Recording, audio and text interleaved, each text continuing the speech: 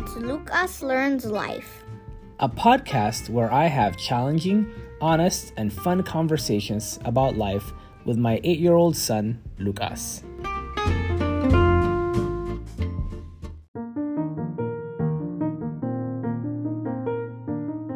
All right, we are back on the 4th episode, Season 1 of Lukas Learns Life. Say hi to Lukas. Hi. It's been so long. Yeah, it has. This is his dad, Binyam. And we have another episode for you all today. So today's episode is lessons from Encanto. Yes. A very popular movie that is out now. Very, very popular. I'm sure lots of kids and adults have seen it. Should we give them a little spoiler alert? Yeah, because we're gonna be talking about the movie. So if you haven't watched it, don't listen to this one. Yes, exactly. It's a really good movie. Exactly. So we're gonna be talking a lot about the movie. Before we start, anything new going on with you since we last recorded? Anything we want to... There's a few things that have happened. One is your Invisalign, yeah. How's that going? Fine, normal. Yeah, normal. I'm getting used to it. Yeah. So that's great. You got the Invisalign. What else happened that was new? I don't remember anything. Yeah, we've just been trucking along, right? I got COVID. Does that count? Oh, yeah, that was kind of a big one. Yeah. And then who else got COVID? You and Sophie. Yeah, that's right. But we are on the mend now, and thanks to the vaccine, our symptoms were very mild, right? Mm-hmm. Yeah. All right. So Encanto is a great movie. You and your sister have been very obsessed. We've watched it 6 times. But my friend Amir in school has watched it 82, so... I don't. That may have been. She watches it every day. May have been a slight exaggeration. Just a slight, so more like 75. Could be. Because it came out the day before Thanksgiving last year, so it's a possibility.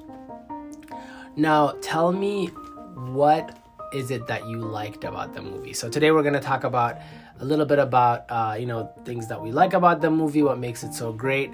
And then also just, pulled out a few lessons, right, that we feel like that we can apply and take away from the movie. So what did you like about the movie? Honestly, I liked everything. But if I had to say the main things was that it was a musical. I think since it was a musical, that really helped. The songs really helped me understand the movie. Mm-hmm. I especially liked Surface Pressure, Waiting on a Miracle, The Family Madrigal. Okay, tell us a little bit about those songs. There's a few things they have in common. But what I like the most is that they all, at first, the characters who sing, they say, they seem as if nothing's wrong. And then later in the song, they say how they really feel deep inside. So in the Family Madrigal, first Mirabelle just keeps singing like she's having a fun time. And then later, after they asked, "What's your gift?" she was feeling a little guilty. And she wasn't looking... Well, she was feeling shy, like even though the whole time she felt that way, she was hiding it. And in Surface Pressure, first Luisa said, "I'm the strong one, I'm not nervous," as if nothing was wrong. And later she says, "But under the surface, I feel berserk as a tightrope walker in a 3-ring surface." And then later she even says, "But wait, if I could shake a crushing weight." So she changed 3 times and really showed her emotions later in the song. And then Waiting on a Miracle, Mirabelle says, "I'm fine. I'm totally fine." But then she says, I'm not fine. I'm not fine. And so that's what I liked about it. Another thing that I liked about it was that there were so many things happening, but it also wasn't that complicated.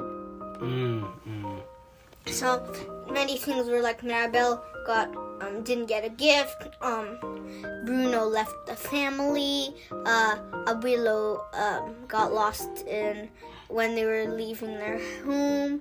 A lot of things. Isabella's proposal, all those things, but it wasn't that complicated, even with everything happening. That's another thing I liked. I could easily understand. Yeah, I totally agree. I think the music was amazing, and that it really helped tell the story, you know? And I think music is really powerful in that it can be an amazing vehicle to move the story forward. And of course, do you remember who wrote the music? Lin-Manuel Miranda. Yeah, And I still know who's Mirabelle's part. It's definitely Beatrice. Yes, good job. Yes, so there were, he's, considered a musical genius. He wrote a very, very famous Broadway musical called Hamilton. You guys watched it. We did watch it, and he's really incredible. And so he's not just, let me just pause here and sing a song, right? He's purposefully putting the music together in a way that helps you understand the characters and the depths of their emotions, like you said, and also being able to move the story forward. So, and I also liked at the end, I learned when everyone sings together, that's called a madrigal. Yes, that's right. And again, he applied so many musical techniques as well, so that those abrupt changes are actually like something that made it work, right? It was actually part of the style of the music. It didn't seem like a weird thing. I agree. I will tell you, though, for me, that is my favorite song. We Don't Talk About Bruno. And Dos Oruguitas. Even though you can't sing it. Even though I can't sing it. But I do like it a lot. Yeah, how far can you go with it? Dos Oruguitas Enamoradas. Pretty much. I can go farther. Okay, go ahead. Dos oruguitas enamoradas, esas sus noches madrugadas, whatever. That's really good. Wow. All right. So a few lessons that I was going to share with you about Encanto. I have 3 things I was going to share with you, and you'll let me know what your thoughts are about those things. So the first one is something called generational trauma. Do you know what that means? Generational trauma? Generational trauma? Generational trauma? No. So this is an idea that sometimes people experience a lot of pain when they are alive. Like Abuela. Let's start there. Okay, she experienced pain, right? She lost her husband. She was displaced from her home, and she experienced a lot of terrible trauma, right? And when people have that trauma, what they end up doing without knowing it is they pass on that pain. They carry it on, and if they don't deal with it the right way, then they pass that on to the next family, to the next generation. They pass it on, and then that generation then grows up with some kind of trauma and pain, and then that person also passes it on. And so Abuela, because of the pain she had, she was, without knowing it, passing on that pain to her kids. And the way she was passing... Bruno, that's how Bruno left? Exactly, right? So she made Bruno feel like he was worthless. She was putting a lot of pressure on the family, telling them they needed to be a certain way. And essentially, she had not dealt with her own pain. And so she was passing that on, and then that was going to be passed on to the next generation with Mirabelle, right? And a big lesson with that is a lot of times adults do this. A lot of adults, they have baggage that they may have carried from their childhood, their own childhood, pain that they may have experienced, shame that they may have, a lot of things that make them sad, like maybe they didn't have the childhood that they wanted, and then oftentimes the natural thing that happens is people then pass that on to their kids in a way that because that's all they know, right? They know the pain, they know the trauma, they know the hurt that they've experienced, and then without knowing it, they kind of inflict that on their own children.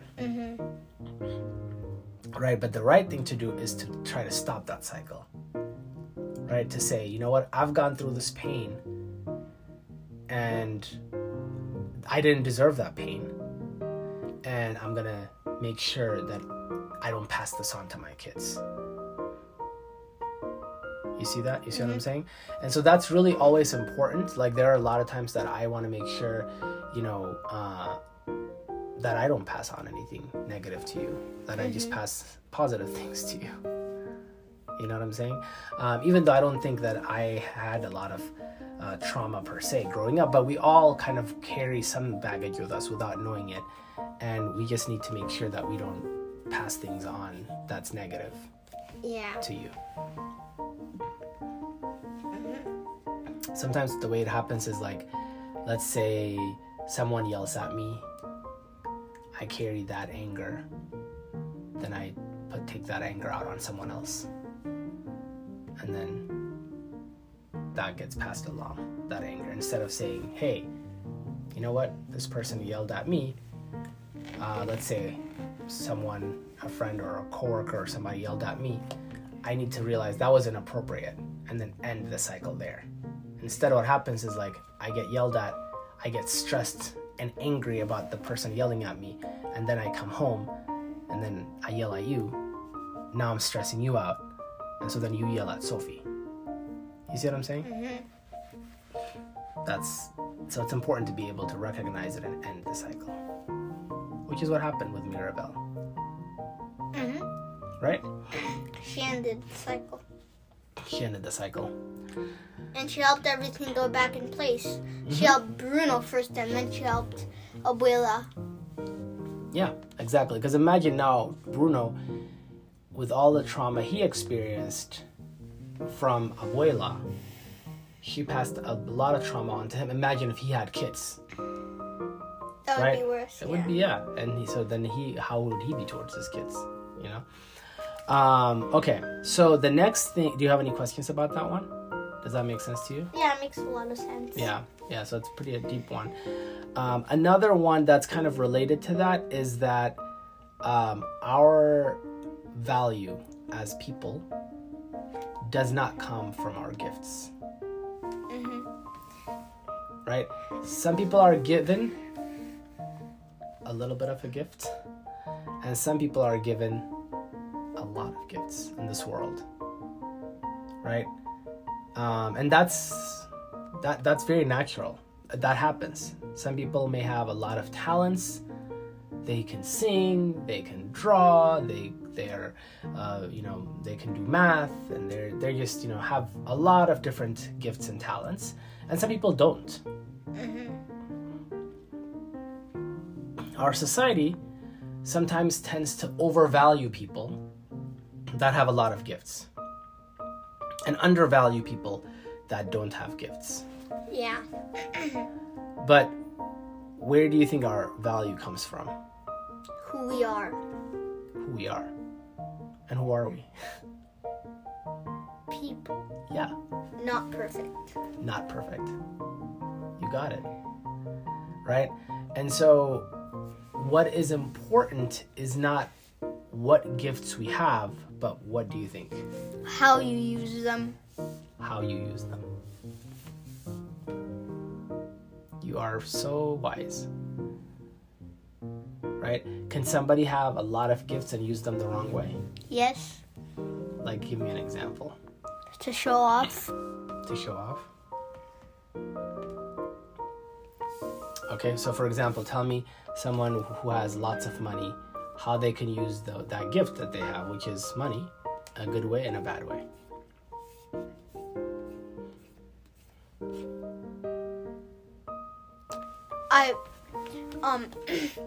Mama told me she read a book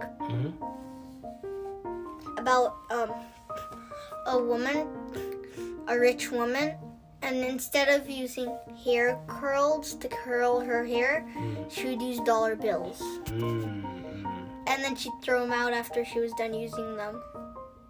And then one day she ran out. That isn't a good way. That is not a good way. I agree. And then what about a good example? Using it to buy things for the poor. Helping those that are less fortunate, right? Yeah. Absolutely. So I think that that's really important. I think that you are blessed with lots of gifts, for example. Like what? I think you're very smart. You're very conscientious, thoughtful. What does conscientious mean? Thoughtful. Conscientious? And you're also funny and did silly. I say too many shins? Yeah, you did. I said too many You're also shins. silly and funny, right? And but I think it's really important that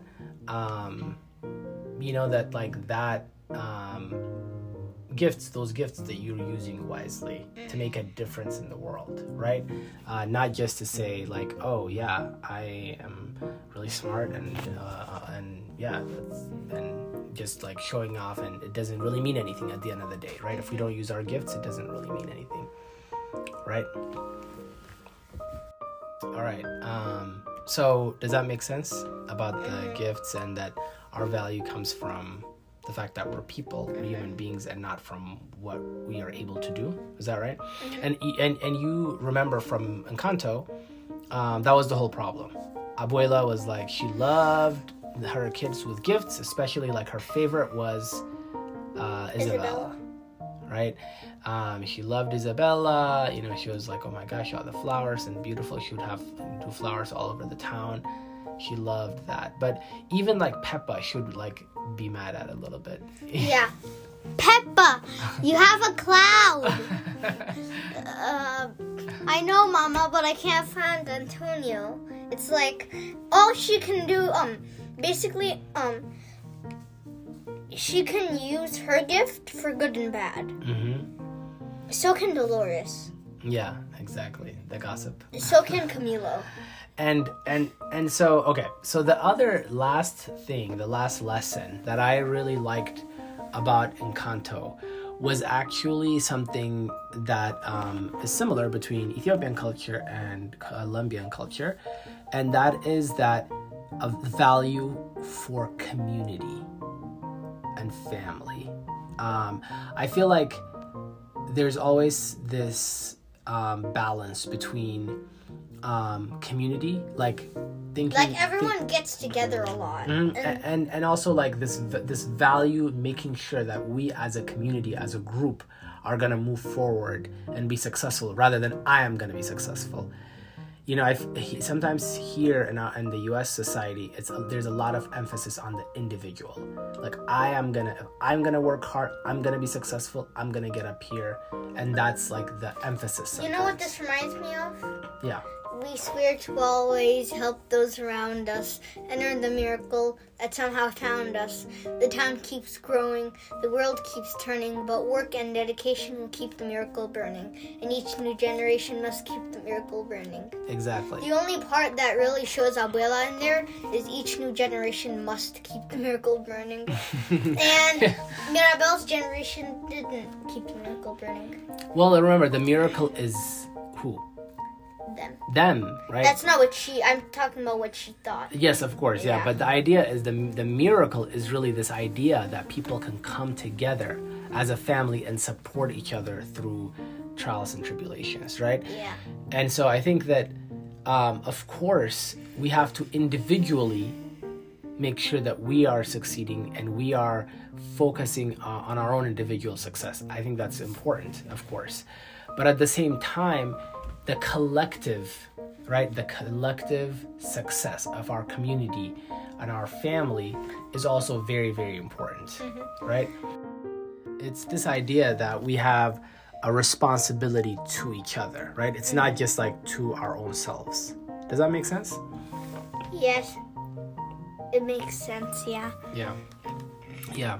And I think that that's where I feel like the family, the strength of the family in Encanto comes, especially at the end. And it's not just the family, but the whole town, right? That they're there for each other. Yeah, they said, we have no gifts, but we are many, and we'll do anything for you. Right.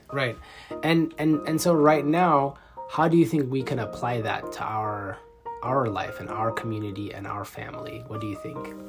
I really don't know, because it's not like I can carry, it's not like I can get the donkeys out of the barn, or I can make the church in the right spot, or get flowers on houses, but we don't need gifts to do good things. Okay, so for example, when we go to church tomorrow and we are going to, after the service, we always have bread and tea, right? What do you think we can do as part of the member of that community? Maybe bring the bread someday, or yeah, okay. We could do the tea. Or we can do that. We can help with the tea. What else can we do you think? We could cut the bread or not eat it, so we have some for others. Yeah, we can save some for others. We can also help clean up, right?